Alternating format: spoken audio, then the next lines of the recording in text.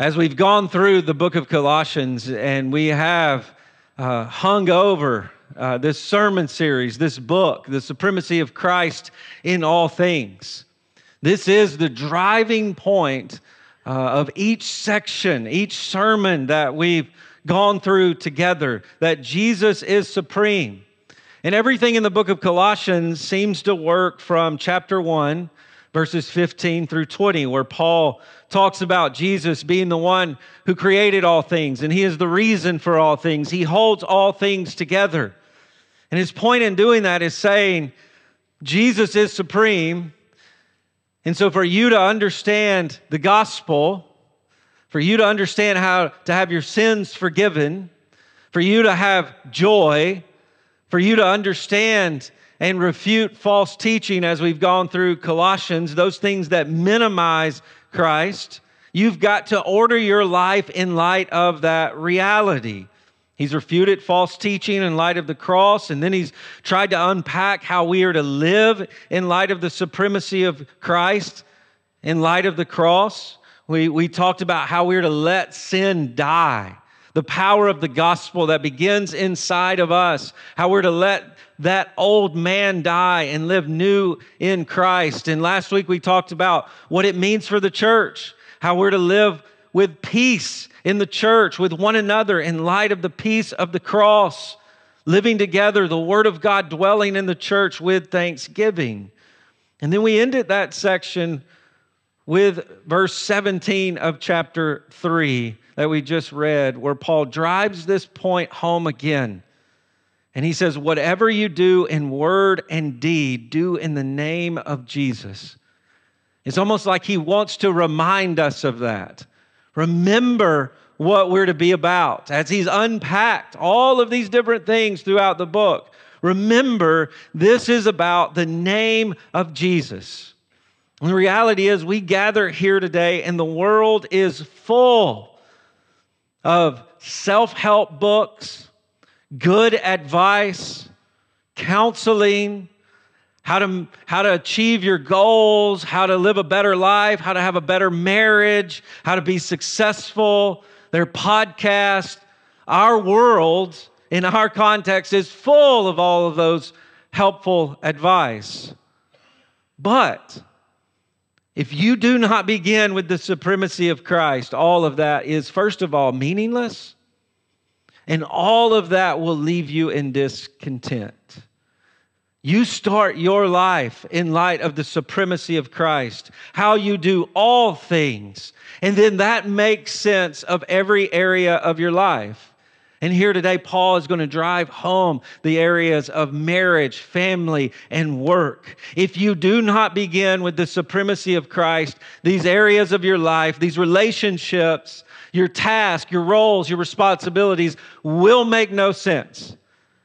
And they will leave you in misery and discontent.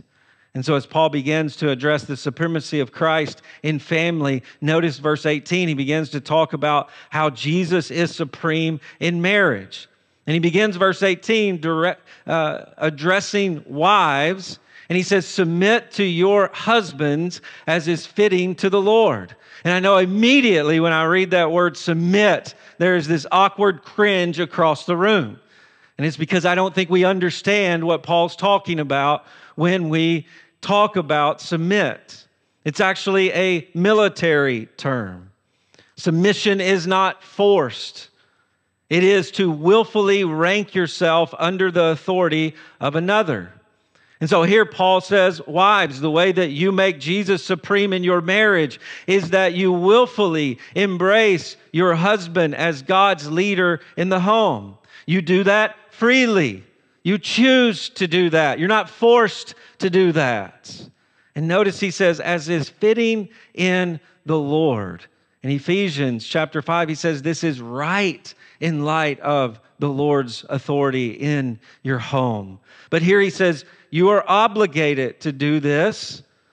You're not forced to submit, but under the authority of Christ, you are obligated to obey Him. And in obeying Him, this is how you obey Him in your marriage. You give yourself over to your husband's authority. In Ephesians chapter 5, Paul unpacks why wives would do this. Wives are to picture the church's disposition toward the Lord Jesus Christ. The church trusts Jesus, respects Jesus, and submits to his leadership. And so the way that wives make Jesus supreme in their home is they display this picture of the church's love, trust, and respect and submission to Jesus. Now, understand submission does not speak to a person's essence. It doesn't define who you are. It is an active, intentional decision. Actually, this word submit is used of Jesus. He had to submit to his parents' authority. He had to submit to the Father's authority.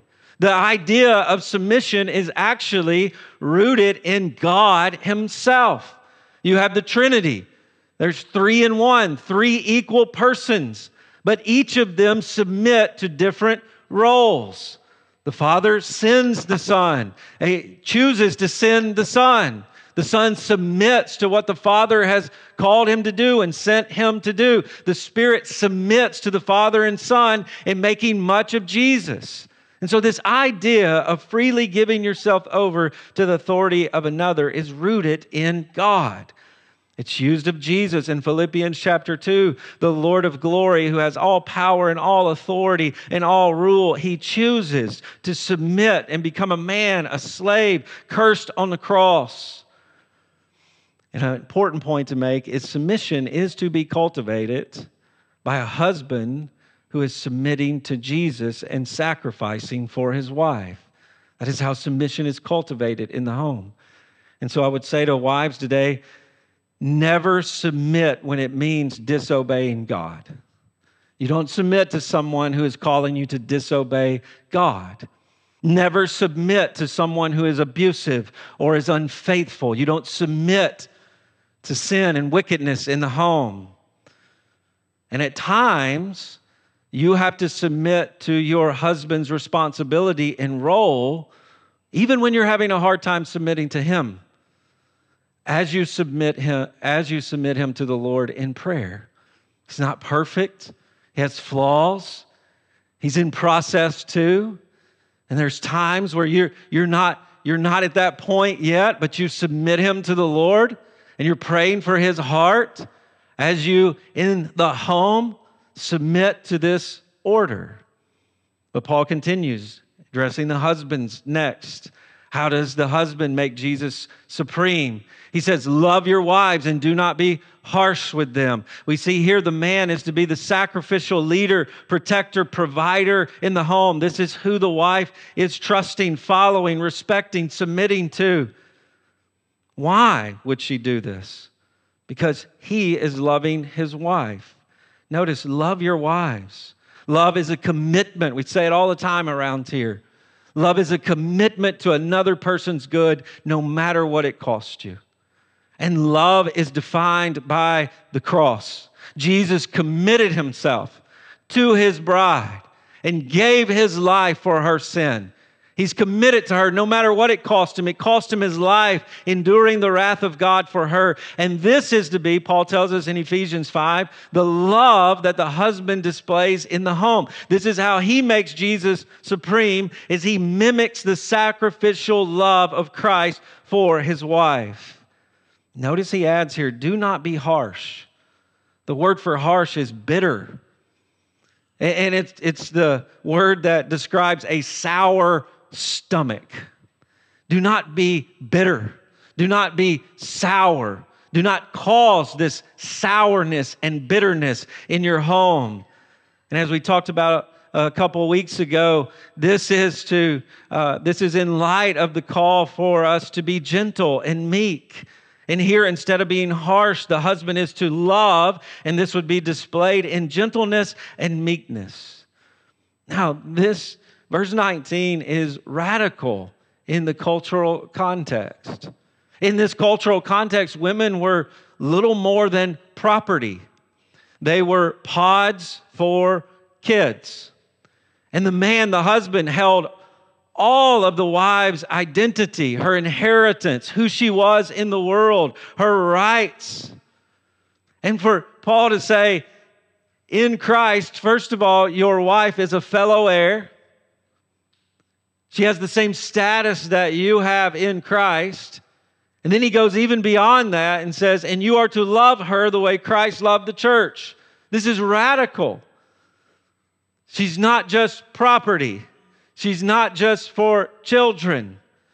She is to be loved.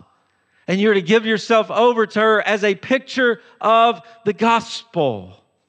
But we see in these first two verses that marriage is about the supremacy of Christ. As a husband mimics the sacrificial love of Christ, and as the wife mimics the submission, love, trust, and respect that the church is to have for Christ. It is a picture of the gospel. And so marriage ultimately is about the supremacy of Christ. Is a flesh and blood picture of the gospel in which Christ is supreme. And I want to say today, if you give your marriage any other purpose, you will be discontent and you will be miserable. And it will not do what you want it to do. If your marriage is ultimately about kids, if your marriage is ultimately about romance, or about some status that you have in the world, it will be meaningless and miserable. And it will constantly fall short of what you want, because that is not the purpose of marriage. And what happens is when you go through difficult seasons, it won't be worth it, because it's not giving you what you want. But if marriage, first and foremost, is about the supremacy of Christ and the gospel, then you can endure difficult seasons. Sometimes you can go through misery to get to the other side of the goodness and glory of displaying the gospel. And it's really hard and it's difficult. But if it has any other purpose, you're not going to make it through. If it has any other purpose, it's going to be meaningless and you're going to be miserable. But if it's about the supremacy of Christ, you can always keep that in front of you. And like so many other things we do for Jesus, we can endure suffering and difficulty with joy, understanding the glory that comes from that. And this also means your marriage must be the priority in your home. If it is the picture of the gospel, it must be the priority in your home. You are not business partners with kids. You are married. You display this covenant between Christ and the church. And I think over the last year, the most helpful advice that I've given folks is to make your marriage a priority daily, weekly, monthly, and yearly. Meaning there has to be a time out of every day where you stop and say, let's remember our marriage is the priority. Whatever that looks like.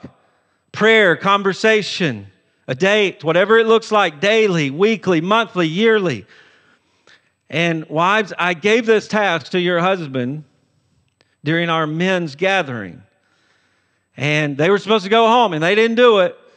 You look at them right now, tell them they need to go back through their notes. Because they were to plan this out daily, weekly, monthly, and then annually. To even get away as a couple, away from the kids. And some of you did it, and it's glorious. You got away. But then others of you, your husband came home and said, we need to do this. And you said, what about the kids? We can't leave the kids. And it's gracious and kindly, pastorally, I love you so dearly. I can say this, that reveals a problem in your home. Your kids are not the center of your home. Your marriage is. And you have to be willing to do whatever it takes daily, weekly, monthly, and even annually to communicate that to yourself, to others, and even to your kids. You're not the priority. Because one day, they're not going to be there. What's going to happen? And so you have to make marriage the priority of your home. It is to display the gospel. And as we talked about husband and wife, we both have roles to do this, to make Jesus supreme. And we're to give ourselves over to the supremacy of Christ by focusing on our role. And so husband, wife, your role as husband and wife is your witness in your home, in your marriage. That is your first and foremost witness. You can share the gospel all you want with as many people as you want. But if you're not loving your wife, you're a hypocrite. You're not trusting, respecting, submitting to your husband. That is your flesh and blood depiction of the gospel. And so give yourself over to that role. Marriage is not 50-50. Bartering. That leads to way more conflict. It is about you giving yourself over 100% to your role as a husband or wife, to love and respect for the good of your spouse. Not yourself, the glory of Christ and your spouse. And so conflict, decision making, you engage in that with saying, how do I love in this moment? How do I respect? How do I submit? How do I trust? How do I give myself over to her? How do I follow him? Whatever the conflict decision is, that is your responsibility. That is your witness to make Jesus supreme. But next we see the supremacy of Christ in family. Notice verse 20, children, obey your parents in everything, for this pleases the Lord. The word obey here it means to acknowledge the authority of parents and then heed what they say. It means hear what they say and then do what they say. Obey. You have to recognize their authority to do so. But notice he says, in everything. Now, how can he say in everything? Because it is assumed that the parent is obeying the Lord, following Christ. And so if the child recognizes the parent as authority and is following them, they're going to be obeying the Lord and following Christ. That's why he can say in everything, because it is assumed that the parent is following the Lord. But notice he says here, for this pleases the Lord. It is the Lord's will. It is the Lord's good pleasure. It is right for children to submit to their parents, to obey them. This is God's design for their good. And so parents, you have to understand this. To neglect your child's obedience to the good things you're calling them to do is to neglect their good before the Lord. And we do this so often for their temporary happiness. But that's not good for them. That's not what pleases the Lord. And so establishing authority that they listen to, that they heed, is for their good. And ultimately, we pray, leads to the Lord. But he continues to explain the context in which such authority comes. Notice he says, fathers, do not provoke your children, lest they become discouraged. He looks to dads here. Dads are the overseers, leaders of the home. And while they don't do all of the parenting, they are responsible for the parenting. They lead the home in this way. And here Paul's calling dads to lead their children with grace. Notice he says, do not provoke. This means to irritate, stir up, prod. And he says, lest they become discouraged, they become exasperated and frustrated. And we see here dads determine our kids' understanding of God by the way we use our authority.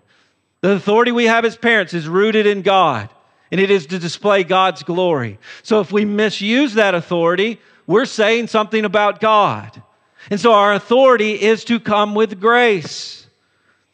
We exasperate our kids when we are overbearing with our authority, and our kids become insecure. We exasperate, we discourage our kids when we are distant and passive with our authority, and our kids are out of control.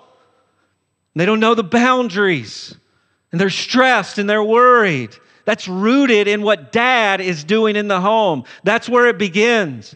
How is authority being established in the home? By dad. And ultimately, when we misuse authority, we say something about God. We say he's an overbearing tyrant, just wants things his way. Or he's just a foreign concept, idea that has nothing to do with their life. And ultimately, our kids become insecure before God and rebellious to God because they've never seen authority with grace in the home. God is a gracious Father. And dads, we set the tone in the home, even for moms that are parenting, of this authority with grace. We see grace comes in the context of authority. We got to get that to really understand what we're trying to do with our kids. God establishes His authority in the world. He is ultimate authority, and He does this through His law and His word. He is the holy creator, and all things come from Him. Therefore, He is the standard and authority for everything. But what we learn in Scripture is God's authority is grace. He tells us what we should and shouldn't do for our good. There is life when we recognize His authority and we obey Him and we trust Him. And ultimately, God's authority defines what grace is. Think about this. Grace exists because His authority has been established, but it's been rejected. That's why we need grace. So without the establishment of authority, we don't understand what grace is. If grace is any and everything, it's nothing. No, grace is needed because we rebelled against God. And this is the authoritative grace you are to establish in your home for your kids. As parents, we are to be authoritative grace. That means we establish authority in the home. There is right and wrong. And ultimately, we tell our kids there's right and wrong. There's things that are good and bad. Why? Because God created a world and He's the standard. And I'm here to communicate to you the standard. There is right and wrong, and they have to have a concept of that in your home. And your authority is to be grace in their life. Your kids are to learn that if I really listen to mom and dad, that there is wisdom there and there is goodness there. But you have to establish authority for them to understand that. There is life in what they're calling me to do. Think about the book of Proverbs. A mom and dad's wisdom is this glorious wreath that the victor of a race wears around their neck in glory. Your authority defines grace. Again, in your home, if everything is grace, nothing is grace. Nothing is grace if everything is grace.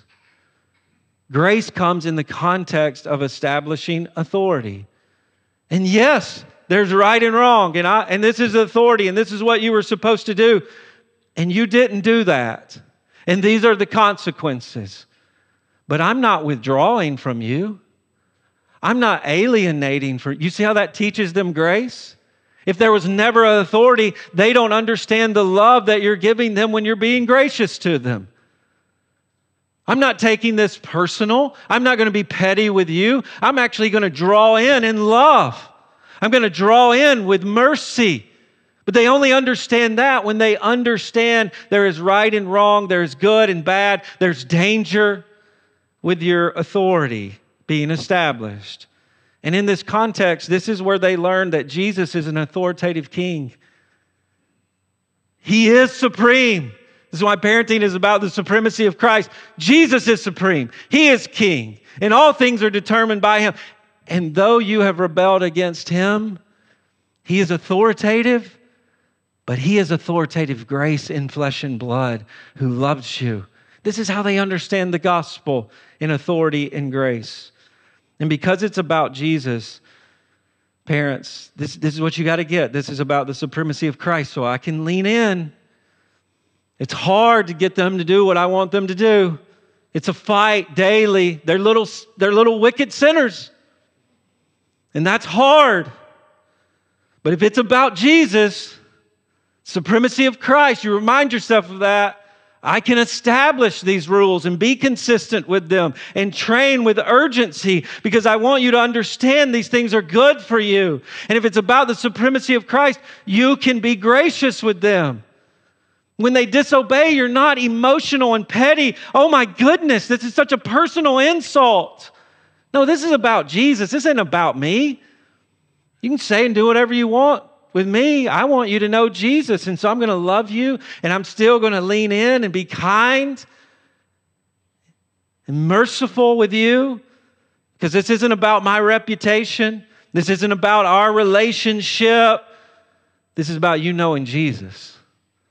It's about the supremacy of Christ. But next we see work in the supremacy of Christ. Notice verse 23 says, whatever you do, work heartily as for the Lord and not men. Now, in this context, he's giving these principles in the institution of slavery, which we would say was unjust. Humans were still seen as property for the most part. But in this culture, this is how goods and services and work was translated. And it relates, in our context, to the employee-employer relationship. And I would summarize it this way. If a slave can work unto the Lord in unjust context, we can work unto the Lord in our context. And so these principles of work here apply to us. Notice, first of all, he says, whatever you do, whatever situation you're in, whatever work you are doing, whatever your relationship is with your boss, employer, work heartily. Notice the word work heartily. It's work with your whole heart. It is to have a single focus. Notice what your focus in your work is. As for the Lord, not men. You are working before the Lord as a Christian. You are a witness to the supremacy of Christ, and it is Jesus you are working for, first and foremost, not men. And so you work with an eye to the Lord, not men, not being men pleasers. Notice verse 24, he says, knowing that from the Lord you will receive the inheritance as your reward. He's talking about the kingdom here. And you're not working for heaven. You're not working for the kingdom. As someone who is a Christian in the Lord, trusting in Christ, the King, the kingdom is yours and you will receive it. And so you are free. You are free in this life to work as a citizen of the kingdom of heaven, giving glory to God first and foremost, no matter the circumstance that you're in. He says you are serving the Lord Jesus Christ. And what he's saying here is ultimately, Jesus will be the one to evaluate your work. Think about that. You're not working for your paycheck primarily, ultimately, eternally. You're not working for the success ultimately that you get from your job, although those things are good and right, and we should do those things and receive those things to the glory of God.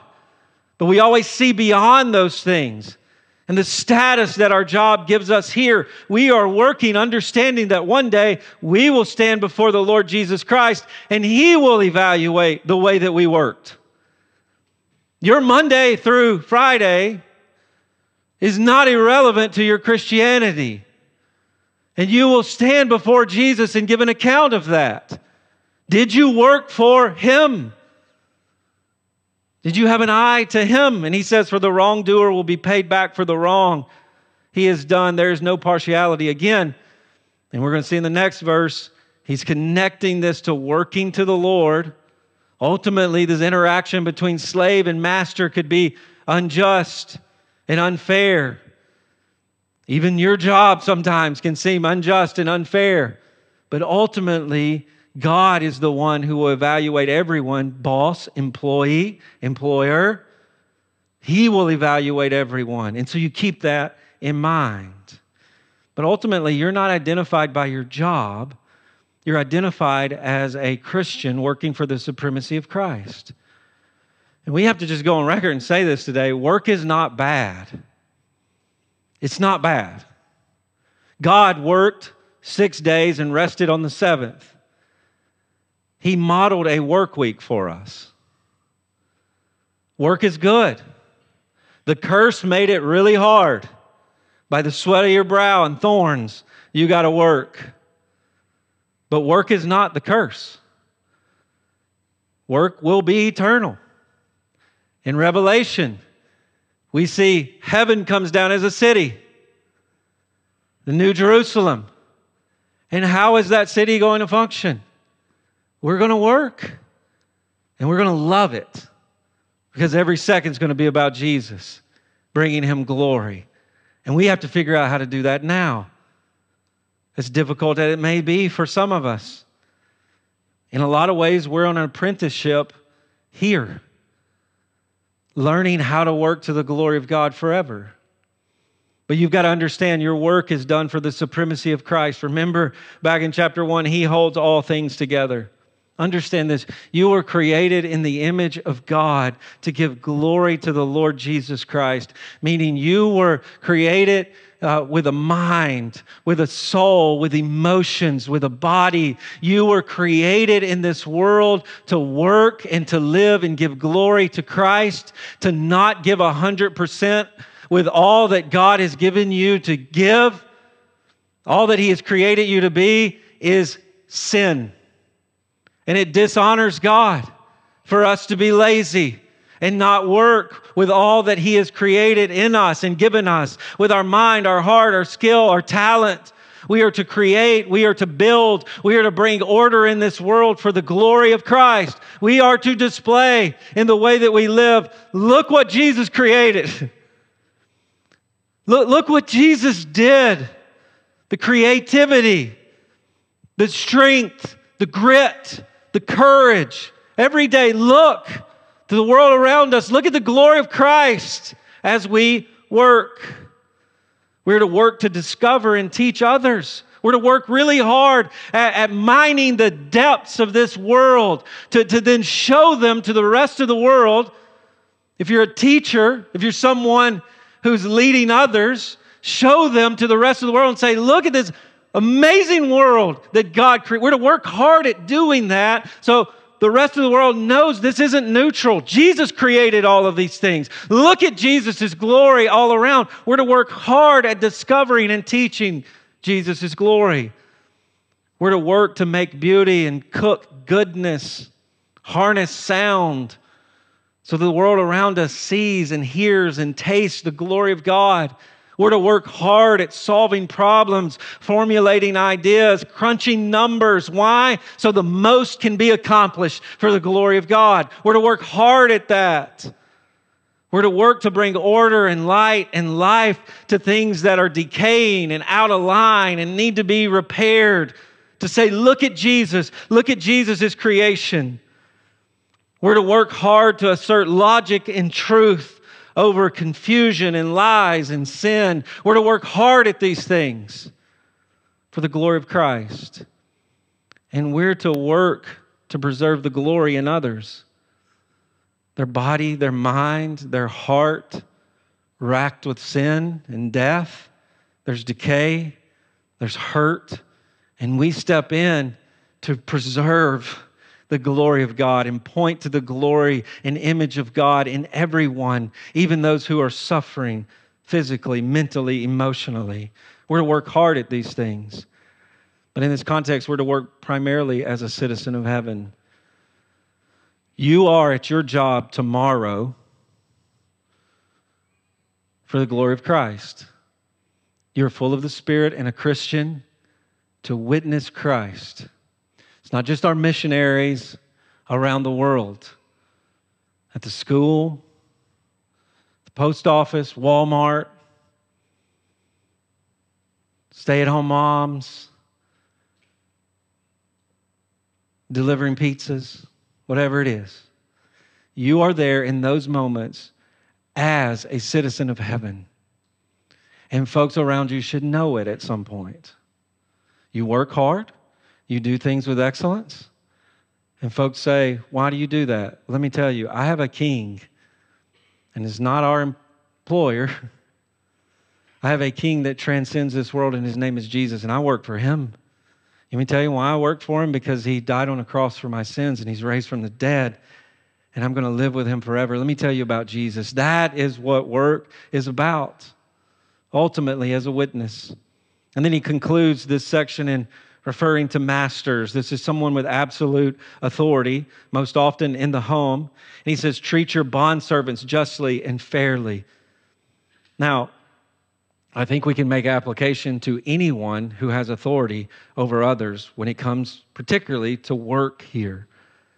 And he says, he uses this word just, which is right, equitable, fairly. But notice the principle, knowing that you also have a master in heaven. And so if you're here today and you have authority over others, maybe you are an employer, maybe you're a leader, maybe you're a coach, maybe you're a professor, maybe you're a teacher, and you hold the livelihood and careers of others in your hand, so to speak, their success, their self-worth. You are to mimic how Jesus would use that authority. The one who had all authority and yet chose to graciously serve us. You're to mimic him in the way that you serve and you provide for others who work under you. And so we see here the supremacy of Christ in marriage, supremacy of Christ in family, supremacy of Christ in work. And I wonder, is in your heart as we've gone through those things, you've seen the monumental task before you to make much of Jesus. And you understand how difficult and how hard that is. And you understand there's not just some tidbits of advice over here that's going to make it easier or better. Because if I am not living for the supremacy of Christ, it's not just that I'm at odds with my spouse, my kids, folks I work with or work for. I'm at odds with God, first and foremost. And I've got to first and foremost get that right in my mind. If I'm not approaching marriage, family, and work to make Jesus supreme, I am at odds with God. And some of us realize this. I think all of us realize it to some extent. If Jesus is not supreme in our hearts, that's going to be impossible for us. You don't make Jesus supreme just through self-discipline and grit and just doing the right thing. That doesn't last long. That won't help. First of all, Jesus has to be supreme in your life through the gospel. We start there. Making Jesus supreme in everything always goes back to the gospel. No matter what task, no matter what relationship, no matter what role, no matter what responsibility, we go back to the gospel. Why? Because there Jesus was made supreme over our sin. And we come before the cross and we say, I have not lived for your glory and your supremacy, and I deserve hell and I deserve judgment, and there's nothing I can do about it. I can't be good enough.